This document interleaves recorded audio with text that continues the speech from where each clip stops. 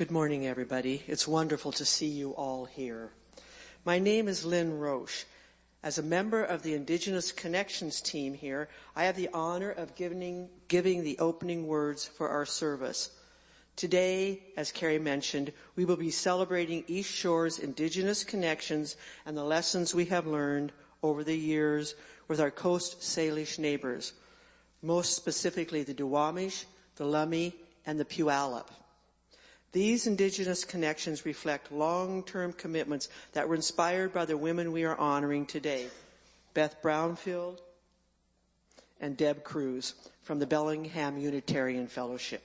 These two women have worked tirelessly to receive and sustain the trust of the Lummi and other tribes by following their lead and supporting the issues they choose.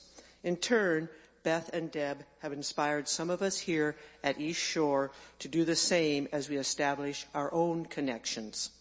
Throughout today's service, we will share some of what we have learned and continue to learn in the process of building our relationships. You will hear about the importance of honoring people while they are alive, not only when they become our ancestors. We have seen that these honoring ceremonies often involve a potlatch event of gift-giving, feasting, singing, and dancing. Another powerful lesson we have experienced is the profound role of the life-giving force of Mother Earth, all the bounty and care she has provided from time immemorial. In return for those gifts, we have witnessed Indigenous communities dedicated to taking care of the earth, its resources, and all its creatures. We have learned about many actions taken to protect the earth, the sky, and the water in order to provide all of us and generations beyond a world that has been improved from what it is now. A final lesson this morning is posed as a question for us all. What can we learn and practice so that we create the beloved community in which we strive together to make our families and our world a better place for the children who are here today and for the many generations of children who are yet to come? Robin Wall Kimmerer, in Braiding Sweetgrass, offers words of gratitude that I will read to begin our honoring ceremony this morning. We gather our minds to greet and thank the enlightened teachers who have come to help throughout the ages. When we forget how to live in harmony, they remind us of the way we were instructed to live as people. With one mind, we send greeting and thanks to these caring teachers. Thank you all. Thank you, Beth.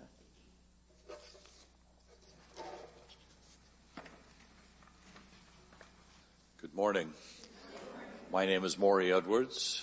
I am the proud son of Maury and Barbara Flood, the great-grandson of Paul and Emma Mae Teffer, and the great-great-great-grandson of Obadiah and Leah West. 7 members of the Indigenous Connections Ministry are here respectfully to share our reflections on what we have come to know through our interaction with our Indigenous neighbors. Thank you for the opportunity to share. I've been a participant in Indigenous Connections and with many interchanges with Indigenous people, and I've spent a bit of time with our neighbors, our Indigenous neighbors. I've come to admire Freddie Lane and Doug and Jewel James of the Lummi, and I have a deep appreciation of the work of Ken Workman, and I've enjoyed time with Sonny and Cecile, the matriarch of the Duwamish. I've interacted with many of the leaders of the Snoqualmie, but not as much as I would like to. What I'm going to talk about today is a new hobby that I have, and I've garnered from these people and from readings that I have in relation to my hobby, and that's gardening. I'm a new gardener. Could never grow things. Always killed them. And so through my readings and talking to people, I've found a way to sustain plants and find a lot of satisfaction, some personal satisfaction. One of the places that I found information was from Dr. Kimmerer's book, Braiding Sweetgrass, and she talked about honorable harvest. We as a culture think of things in terms of extraction. What can we get from this? What can we use from this? In honorable harvest, when we take the gifts that we eat and we use, we're talking about what's offered by generous, sovereign beings. For all that we accept from them, we owe them our attention. And we trust that we will attend to what they need. At the minimum, we need to know their names. So another aspect of honorable harvest is never take the first of a plant. That way you never take the last. Never waste what you take. If you're going to take something from a plant, ask first. If the answer is no, to take would be stealing. So you don't take that time.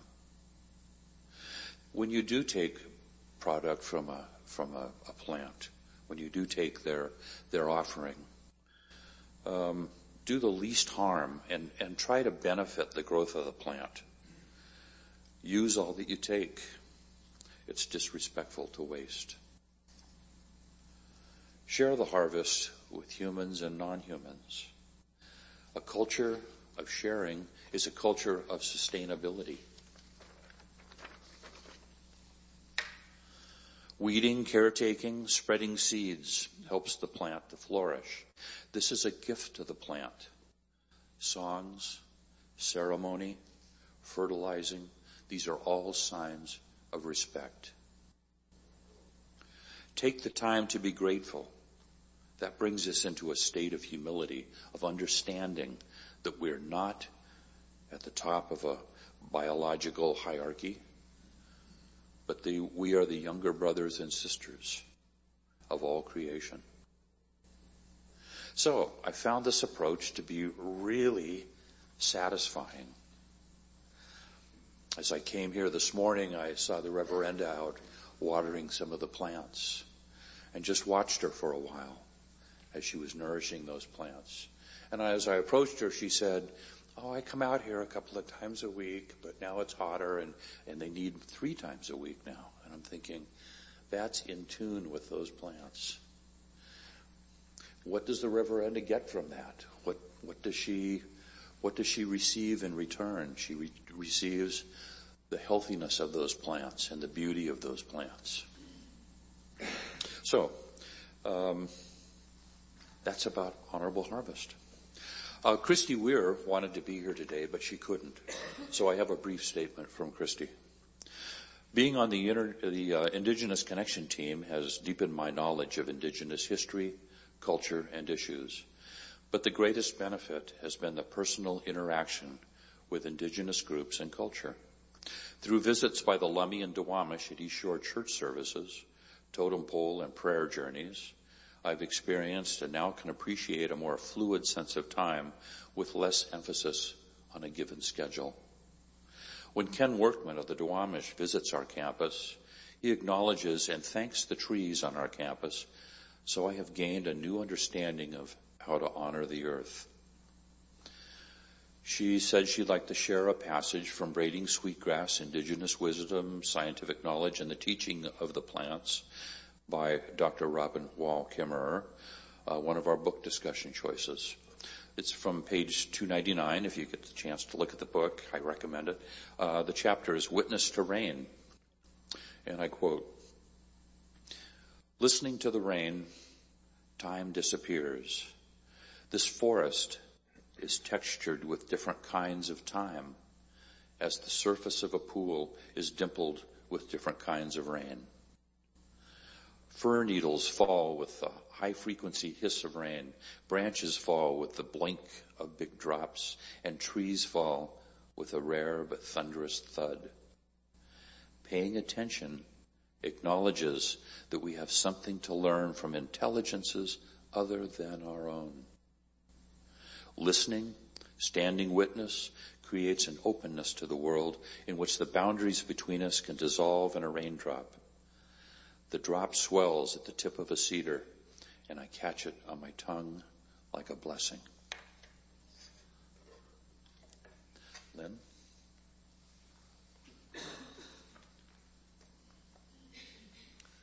Thank you, Maury, for those words. That was a very powerful beginning. From our Coast Salish neighbors, I have learned that building relationships is sharing inclusivity and abundance. It's a way of life. Ceremonial events that I've been honored to attend are always intergenerational, with elders, people, I'm not going to call myself an elder, but I'll say people my age, midlife, and the little ones, always running around. It's a celebration of life. They often include other tribes as well, and those, as I just mentioned, from non-Indigenous communities. I'm inspired by my friends, just as we've all mentioned and will probably continue to mention, by my friends from the Lummi, Freddie, Doug, and Siamalwit. By my elder friends, Ken and Cecile Workman from the Duwamish. It was really Ken who first opened the door to Indigenous connections for me, and for that I will always treasure him. And I have a friend in the Puyallup tribe, Carolyn, who you probably have met, some of you. She's been instrumental in murdering and missing Indigenous women work here in our state and across the country. These people embody for me spirits radiating with inherent worth and dignity of all. They view the earth as a sacred place with its abundant, priceless gifts. They all share food and laughter. No matter how serious things are, no matter what they've been through, they stop, they hug, they laugh, they share their ups and downs. It's been an incredible journey for me. These experiences also then help me realize the importance of having these beliefs an integral part of Indigenous connections itself. Planning services like this one that we can share this morning with you, events such as meaningful movies that are environmental and Indigenous oriented, and the totem pole stops that we have here. Some of you I know have been able to attend them. We're having another one this Thursday. The Lummi are coming down to honor and talk about Leonard Peltier with us. That all this, to me, has become more than working on some kind of program. It's a joy for me to participate. There are moments I share with friends as we create our common vision with reciprocity and fun. We talk about different ideas, we argue, we laugh, we have jokes, we eat. It's been an incredible journey for me being part of that team. We're also extending our collaboration with Earth and Climate Action Ministry, with religious education, with PPATCH. So we're broadening our reach here at East Shore, and we have a member of our team who's from Woodinville Unitarian Church. She's becoming part of our group and carrying some of our work to them, and she brings us their ideas. Today's honorees, Beth and Deb, reflect this same relationship. Over the years, these two women have freely shared their knowledge and their insights with me and our team. In turn, their gifts have helped strengthen our ties with Indigenous friends. And I want to close right now by giving Beth a special thank you.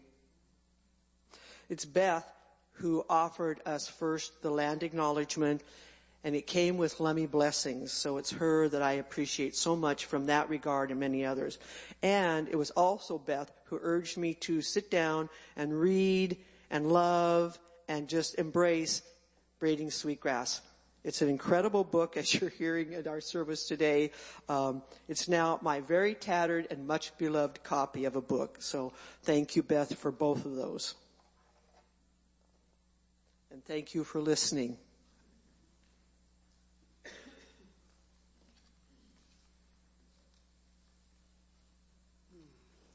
Thank you, team members, for your words.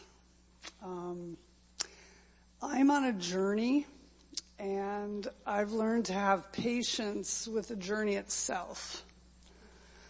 I am listening and waiting. I'm stepping back and letting Indigenous people lead. In the Tribal Journeys Handbook, I found 10 rules of the canoe, and rule number 8 particularly speaks to me. The journey is what we enjoy. Although the state is exciting and the conclusion gratefully achieved, it is that long, steady process we remember. Being part of the journey requires great preparation. Being done with a journey requires great awareness. Being on the journey, we are much more than ourselves. We are part of the movement of life. We have a destination. And for once, our will is pure. Our goal is to go on. Am I prepared for the journey? There's always more to do. Have I achieved great awareness? Far from it. My preparations and intentions must slow down so that awareness can catch up. Becoming much more than myself will require patience, attention, humility, and a joyful open heart. Thank you. And I have some words from Wenda Collins. Wenda says, I think the most impacting knowledge I've learned is how the indigenous nations look backward and forward. This is demonstrated by 2 things. When the nations have a potlatch, they serve the oldest first because they have traveled this land the longest. And then they serve the youngest because they have the longest road to travel. Thank you.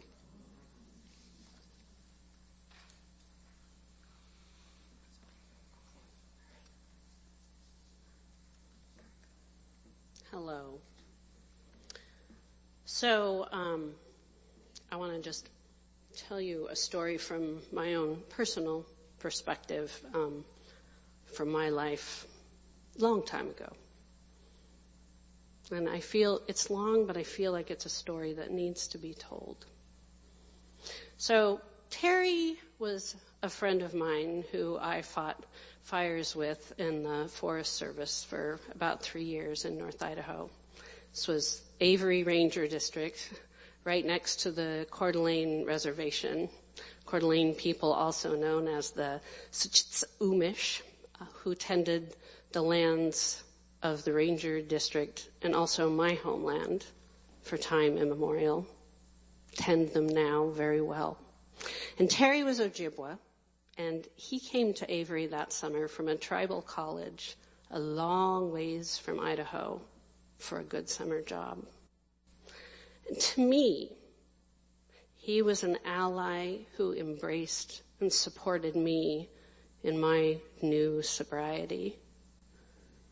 He knew what alcohol did, and he believed in me.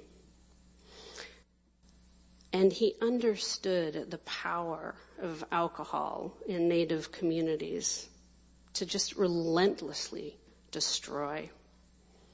And he fearlessly protected me from my destructive anger. He witnessed the rawness of my despair. And his soft-spoken warmth, his honesty, his integrity, it came to him authentically. It just lived within him. He saw me, and he knew that I saw him.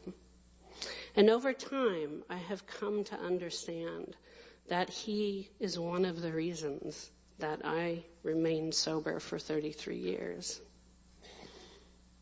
So our lives drifted, and we've lost touch. But I think of him often. And I want to share this story with you because It's a moment I remember that tells me so much about the experience of being Native today when you're not among your people.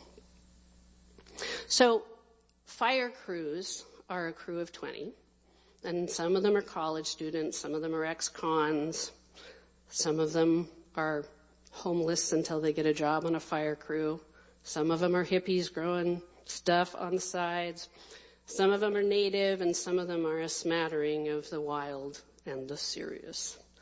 And that was certainly true for this crew.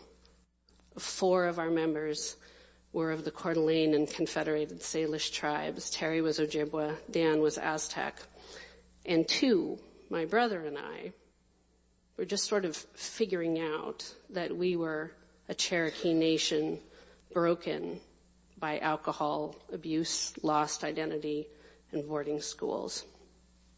So at the beginning of the summer, Cliff, who was from a prominent Salish and Coeur d'Alene family, was fired for coming into work late. Our boss met him in the parking lot without any warning at all, decided to make an example of him and fire him because maybe next time he would come to work drunk. Bob, who was also a member of the Coeur d'Alene Nation, was fired like Cliff with no warning, no chances, just fired because he showed up drunk once. That was all, just once. And on this particular day, we were preparing a clear cut for burning with the crew boss who was the worst kind of young man in power. He was a local who had grown up next to the Coeur d'Alene Reservation and constantly complained in front of our whole crew about how the Coeur d'Alene were able to hunt elk and deer all year. And that just was not fair. Ceremonies? Why did they need them for ceremonies? They were just going to throw the meat out anyways. They can't eat that much meat in one weekend. I can't remember the number of times I heard him say that. They just want to kill deer and elk all year long because they can.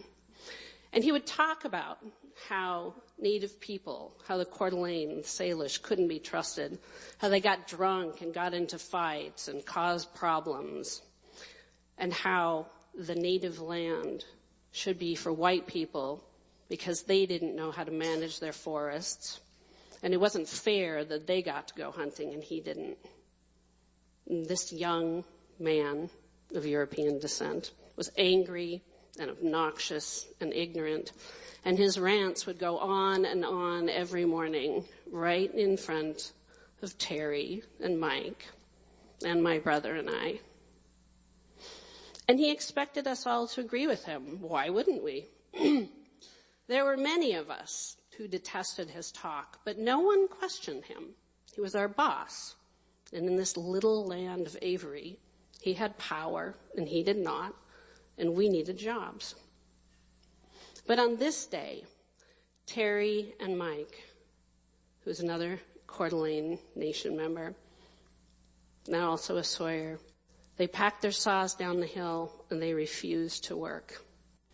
We were preparing 160 acres for clear cuts for controlled burns. We had a lot of work to do. And Terry and Mike set their saws on the ground and sat on stumps, tall and strong, bandanas wrapped around their foreheads to catch sweat and sawdust. And they said nothing. They just sat for a long time. And our boss was furious. He told them in every way he could imagine to start working. But they did not. They didn't respond. And for a long time, they sat still, hearing every word our boss threw at him, not responding. And I remember watching, just watching, as our boss became powerless. And after a very long time, Terry and Mike started up their saws, but they worked very slowly. And the rest of us proudly followed their slow pace. They did not lose their jobs. I don't know why. I don't remember if our boss continued his obnoxious ranting after that day. I don't remember if anyone told our boss that he needed to stop. And I don't remember what happened the next day or the next. Terry and Mike knew the crew supported them. But did we really? Fearful, avoiding conflict? Is that why the rest of us did nothing? And what good is it to be a silent supporter if you do nothing but say, yeah, that guy's wrong? I regret that I didn't stand next to Terry that day.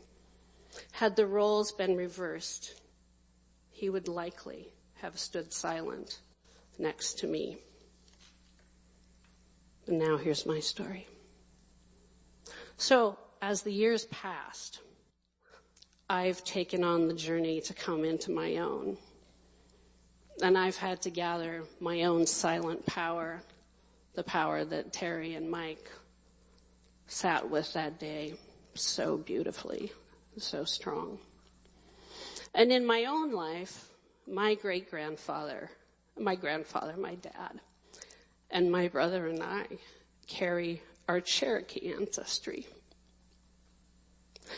My brother and I are the first generation born without black hair and darker skin.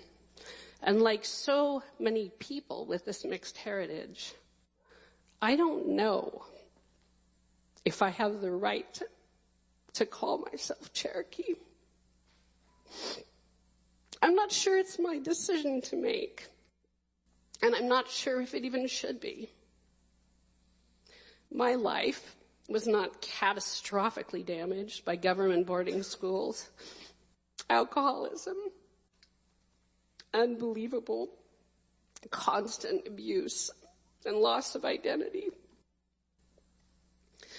My dad's self-loathing and anger towards his Cherokee's uncles and father runs deep in a way that mine does not. I hardly knew his family, and I never visited their homes. On reservations, off reservations, moving every couple of years. I never lived on a reservation. I was an adult alone when I experienced my first powwow, and I was invited with friends to a sweat lodge.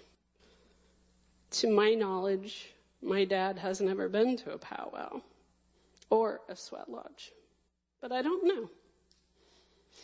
But like Dad and Terry and Cliff and Bob and Mike and so many Native people who have touched my life and mentored me and been my elders and my beloved friends, I too have silently absorbed a mountain of ignorant, thoughtless, and shocking moments. I felt judged and alone more times than I can remember. And I've watched my dad feel the same way. And for the most part, I remain a silent witness, listening to words from far too many people who barely understand what it is to be Native today. And many of them are really good, wonderful people. I'm so grateful to those who see me. I'm grateful to those who allow me to see them. I have known, even though the depth of my experience is different, to share and witness fearlessness, resilience, playfulness, awareness, hope, pain, with a silent power that speaks greater than words. And that helps me to know that I am not alone. I'm so grateful to you, Terry, wherever you are, and I hope to God, if you're not sober, that you've managed to follow a good path. I believe in you. And Dad, wherever you are today, I want you to hear that I am the daughter of Warren Keith Haley, the granddaughter of Clyde Haley, the great-granddaughter of the Cherokee woman I never knew. And I will forever carry that ancestry with pride. And that is all. Thank you. So I have witnessed and taken courage from the deep commitment to protecting Mother Earth as a sacred obligation evident in Indigenous ceremony. The tribes call on all of us individually and collectively to do our part to protecting the waters, air, plants, and animals that share the beautiful earth with us. Each being has a role to play in furthering life. Each being deserves our respect and gratitude. To me, Indigenous ceremony embodies vividly the sentiment expressed in our own UU 7th principle, respect for the interdependent web of all existence, of which we are part. Canoe journeys and Indigenous-led demonstrations on the Salish Sea and waterways reveal a deep, abiding connection to the sacred. The cultural and spiritual revival underway in the tribes, which we have been blessed to observe, expresses a vision of what is worth striving for and reveals a way forward towards overcoming our own despair. We need courage and community to do what we need to do to change our current path of destruction. I am forever grateful to the Lummi in particular for inviting us to witness and to a limited extent participate in their celebration of life. And I'm deeply grateful to both Deb Cruz and Beth Brownfield for helping us see and understand more clearly what the tribes offer us all. So I'd like to take this opportunity to introduce you to Beth. We've mentioned her a number of times. Beth is a lifelong activist and educator, and in the 1970s and 80s, she instituted a prison reform initiative, bringing many thousands of books into Minnesota prisons. She's marched and camped in the Black Hills with the American Friends Service Committee on Wounded Knee. She's engaged in fundraising and provided educational work. She's formed a Native American Connections Committee at UU congregations in Minneapolis and in Bellingham. And those activities include educational experiences, social action, volunteer, and fundraisers. And she was a director for 2 years, from 2002 to 2004, of the National Indigenous-led organization called HONOR, an acronym for Honor Our Neighbors' Origins, which worked at the invitation of Indian nations on issues and challenges they faced. She moved to Bellingham in 2004, and 2 years later initiated contact with the Paddle to Lummi canoe journey and launched a community connections that brought cash, goods, services, and volunteers to the Lummi hosting the 2007 and 2019 canoe journeys. Between 2008 and 2013, she took a leadership role in the Unitarian Universalist Association repudiating the doctrine of discovery. Currently, she presides over Bellingham's Unitarian Fellowship, Native American Connections Committee, whose mission is to support, honor, and work with and for Indigenous peoples locally, nationally, and internationally. In 2013, she hosted 300 religious and activist leaders to listen to Lummi present their perspectives on the proposed coal terminal, which was finally never took place. In 2015 and 2016, she initiated 2 7-day intensive dialogues up at Lummi, which is right near Bellingham, sponsored by the UU College of Social Justice. It was attended by participants from 6 states who returned home committed to stand in solidarity with their area's original peoples. I, along with Kate Elliott from East Shore, attended the first session, which made a huge impact on me and motivated me to learn more about and get involved with Indigenous issues. For that, I will be forever grateful for organizing that. I applaud Beth's commitment, her competence, her passion, her creativity in furthering social justice generally, and for facilitating facilitating connections between UUs and Indigenous communities throughout decades. Deb Cruz is not with us today. She is up at Friday Harbor in San Juan with the Lummi and other tribes who are organizing to honor Tokate, who has just passed. But she will be with us on a recording. And like Beth, Deb is a member of Bellingham Unitarian Fellowship. She is currently the president of Justice Washington, a UU state action network. And she's the convener of Justice WA for the First American Indian Nation Solidarity Action Team, which takes Indigenous connections teams from around the state to collaborate. Deb's journey in social and environmental activism began at a very early age. Forever a daughter of the earth, her journey has led her down many paths to many places with many people. Deb's work over the decades has its roots in the repayment of a debt that can never be fully repaid, both to the earth and to the Indian community. As a troubled teen, Deb was taken under wing by a Lakota family who introduced her to Indian country, the joys and sorrows, the dark and light, and gave her a pathway towards life. They honed her spiritual connection to the earth and gave her the language and imagery, a spiritual perception in which to speak to and for the earth and all her children and gifts. Her journey has crossed decades and led to engaging with the tribes and nations all across the continent, personally, spiritually, culturally, socially, and politically. So at this point, I would like to ask Beth if you would come forward and speak to our gathering here. First of all, in raising your hands, you say Haishka. And Haishka means thanking Spirit for you.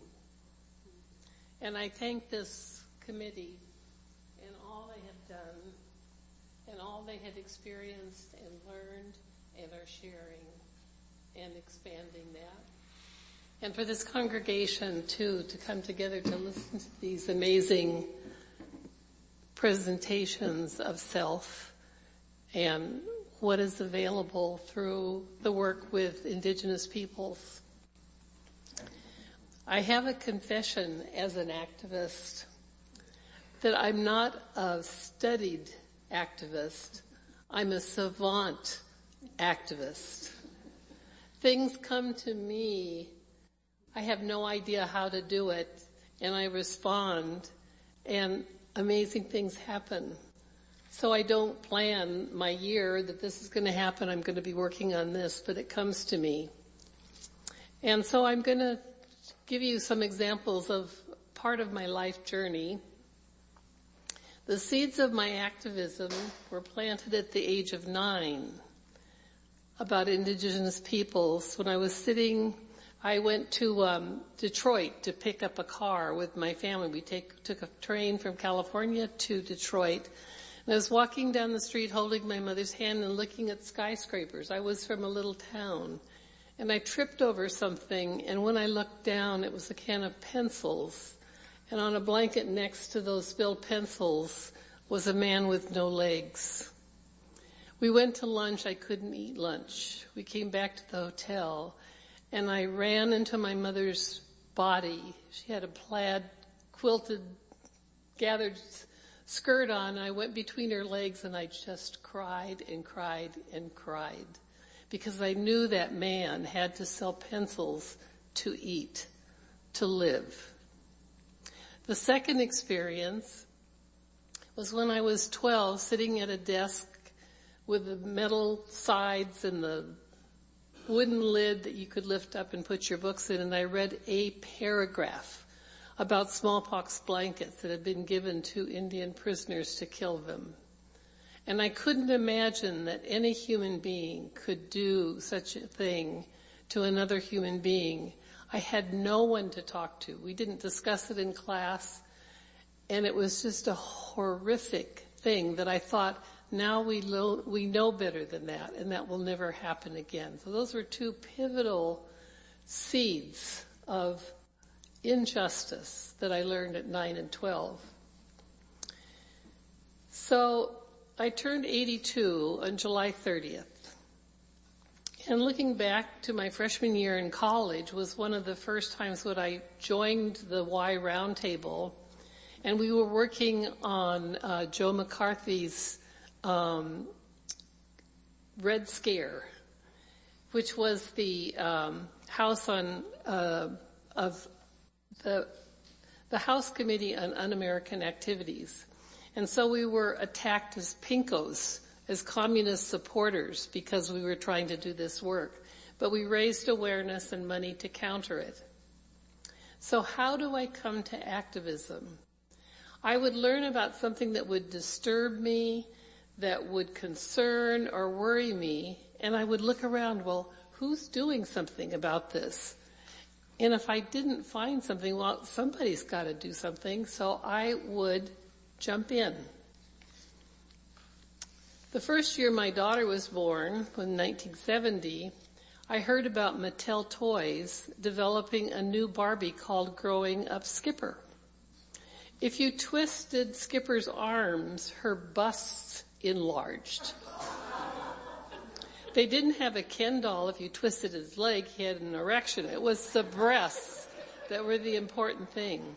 So I started a national letter writing campaign to Mattel and a petition that went around the country with newspaper articles and things like that. And Mattel finally did produce the doll, but they had Harvard, educators working with young girls to talk about this doll and what it did and what it represented for females.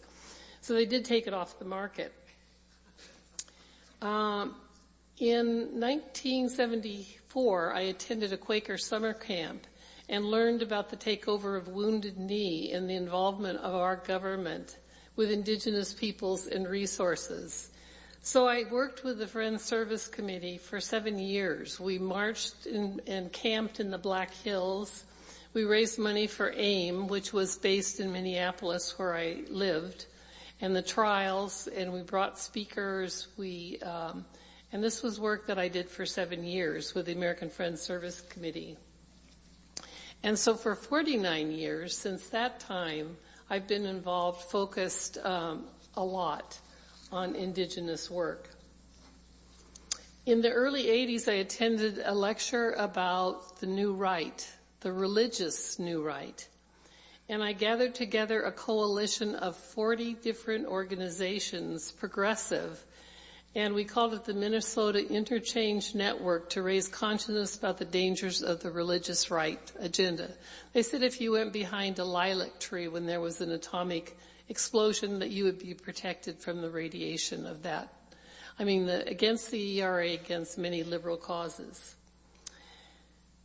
In the early 70s, as a member of the First Unitarian Society of Minneapolis, I joined a coalition of religious groups, and they were working on various liberal causes. And for some reason, I joined the coalition that was working on prison reform. And I heard that there were no books in prisons for prisoners to read. They had a little cart, but they were, books, not ones that they wanted to read. So we started a drive to collect books. We put a box in every single library in Whatcom County, had a volunteer for that. We collected 100,000 books.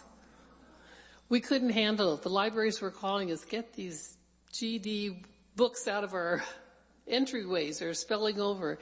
So we called the National Guard to come and pick up the books. We called the school district, got a storage area to put them, and for 2 years we worked in sorting the books and getting them out to every single group that was working with people who needed those books. We still had thousands of books left. So we called the National Guard again. They moved all the books we had to our church, the First Unitarian Society. We had a big book sale, and we got rid of thousands of books. But we had thousands of books left over. So we called the radio station. We said, free books, come and get them. And they took every single book. So with the money we gave to the prisons to buy resources that they needed. In 1997 and 1998, I attended 2 work camps out at the Pine Ridge Reservation. And we worked at the Siouan Big Crow, which was the first Boys and Girls Club on an Indian nation. And they were housed in a Quonset hut. They had books that people dropped off, Dick and Jane, whatever, but nothing culturally specific. And the librarian came through and she said, "You need a good library." So our group went back to our church. We had 10 people that were on that work camp. We raised $2,500 and we bought 500 culturally specific books that went to the Siouan Big Crow so they could see themselves and know their history. In 2002 and 2003, I was hired as the office manager of Honor that Marilyn mentioned. Honor Our Neighbors' Origins and Rights. It started during the fishing wars in Wisconsin when they said, "Save a walleye, spear an Indian." They flattened the tires of their cars. They stole their nets. It was horrible. And so Honor worked at the request of tribes to come in and work with them on issues that they were having with Christians and Indigenous led. And during that time, I also, as office manager, I put on workshops, seminars, and I facilitated them, but had speakers come in to talk about sovereignty, treaty issues, cultural work. And in 2004, when I moved to Minneapolis, I went out to Nooksack and to Lummi and talked with the leadership to ask for permission to give these courses here in Bellingham. And so 5 years, I used Indigenous people from the different tribes and nations to come in and present. And there were about 50 people in every single class that I gave. And they didn't know anything about the Lummi or the Nooksack people that are just across the way from us. But it opened the people's eyes to that. And then in 2007, with the tribal journey, and also in 2019, in 2007, we raised $80,000 to give to Lummi to help support, and it was in food. People would give thousands of pounds of raspberries or truck in lettuce and things like that for the tribe to use for feeding. But the most important thing that happened during that first year is that we developed a proclamation that honored officially for the first time that the Coast Salish people were the first inhabitants of these lands and waters. All the time in history, no one had ever officially acknowledged them. So we had a proclamation signed by all the mayors in Whatcom County and the county executive, beautiful proclamation that we gave to each Indigenous person. And to the tribes, we gave letters from the governor of Washington State and all the politicians on official letterhead, acknowledged them as the first inhabitants. In 2013, we read about Beyond Coal. And it was Lummi Nation trying to have people understand it wasn't just about having a coal terminal come to Bellingham. It was about the sacredness of their treaties and their lands and their fishing rights. And they asked us if we would help get them the religious leaders to come that they could speak to. And we offered our congregation for that spot. But we also said, you must talk with the activists. And so in the morning we had 86 representatives from religious organizations, and we had 250 activists from 44 different organizations, and they turned the leadership of the coal terminal fight over to Lummi Nation. Coming to the end here. So there's no end to what keeps evolving out of the relationships that have been built. You know, we talk about the totem pole journeys, the gathering of the eagles, Tokatai, the Hawaiian fire. We had people in the gathering of the eagles there from Maui. And Marilyn will tell you, but there's one woman that was there that is housing 10 families that were part of their canoe family. She is housing them and feeding 10 families. So what are the lessons that I've learned? If you're wondering who's doing something you believe should happen, it may be you that needs to start something. You don't have to know how to do it. I wasn't trained in economics or politics or anything. You just keep speaking it, enrolling people, working as a team, not as an individual. You can't do things by yourself. You need to have the feedback and the input from people around you. And don't forget to make big plans, make outrageous requests. Can you give us 2,000 pounds of raspberries? Do you have any cheese? Yes, we have 1,000 pounds of cheese. You know, be outrageous in what you ask for. Do you have a support boat that can come with the canoes from all the way up in British Columbia down to Lummi Landing? Yes, a Boy Scout boat came. So make big plans, make impossible things happen. Don't forget to ask for what you need.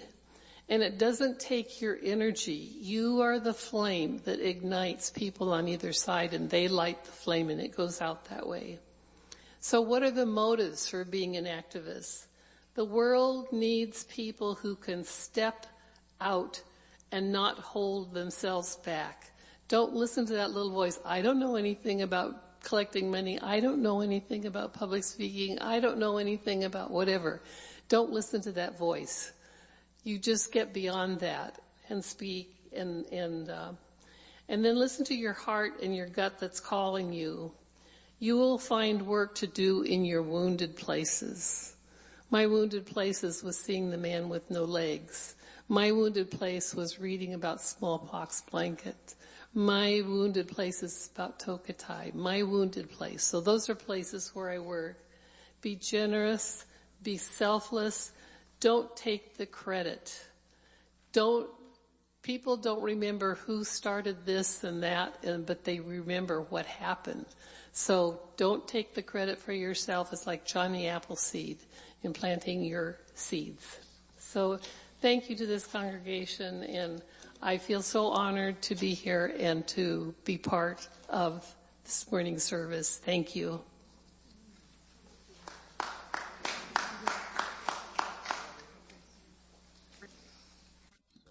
Good morning, everyone. I apologize for not being there with you in person today. As many of you may have heard by now, that Scully Chucktanut passed away last week.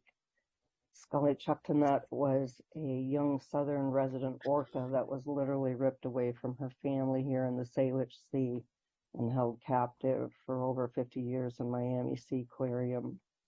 We, and this means a lot of people, under the leadership of Lummi Nation elders, have been working for up to 3 decades for some of us to secure her release back to the Salish Sea and her family.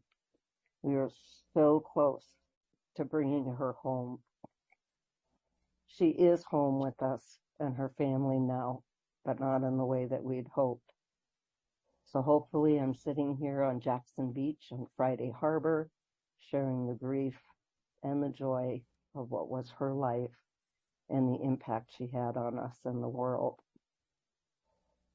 Such is the story of Indian country, interwoven strands of tragedy and beauty.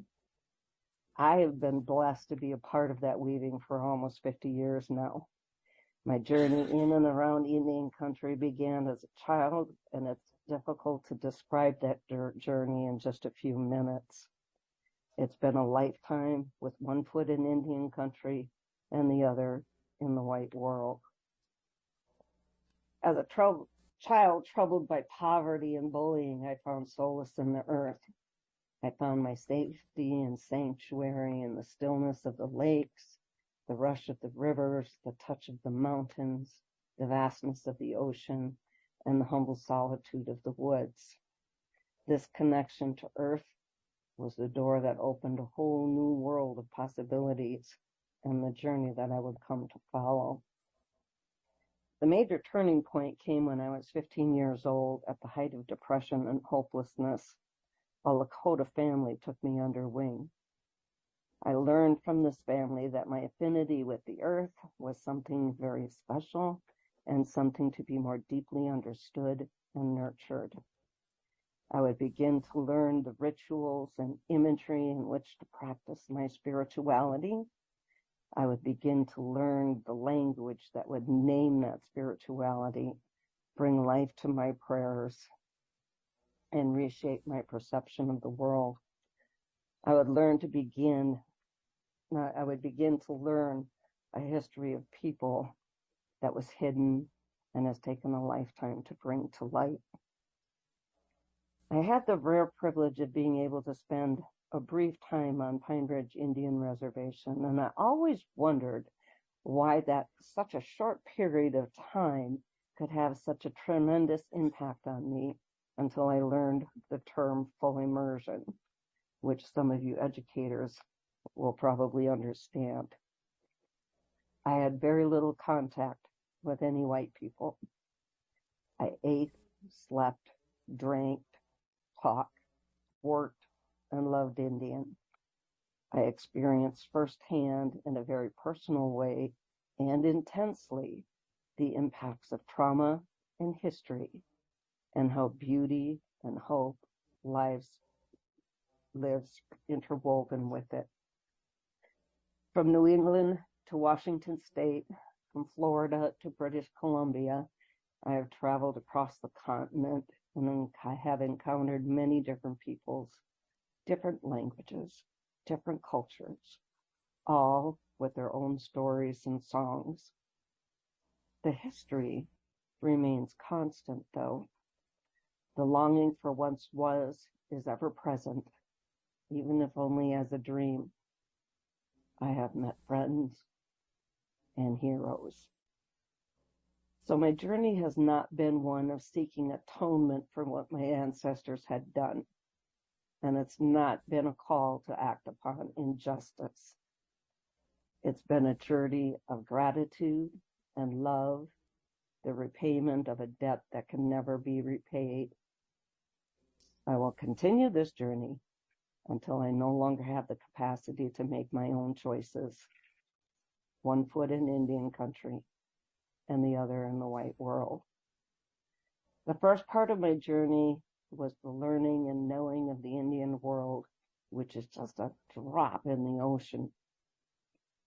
This last part of my journey has been to be a bridge that allows the passage of healing to continue, that sharing of grief, friendship, longing, and beauty and rage and love, to make way for you to be a part of that journey too. We need more people to cross that bridge, to forge a new path of respect and sharing, to shake hands, to give hugs, to cry a little, and to laugh. You have the opportunity coming up next week on August 31st. East Shore will be hosting the Leonard Peltier Totem Pole Journey Blessing. Be brave. Put your foot on that bridge.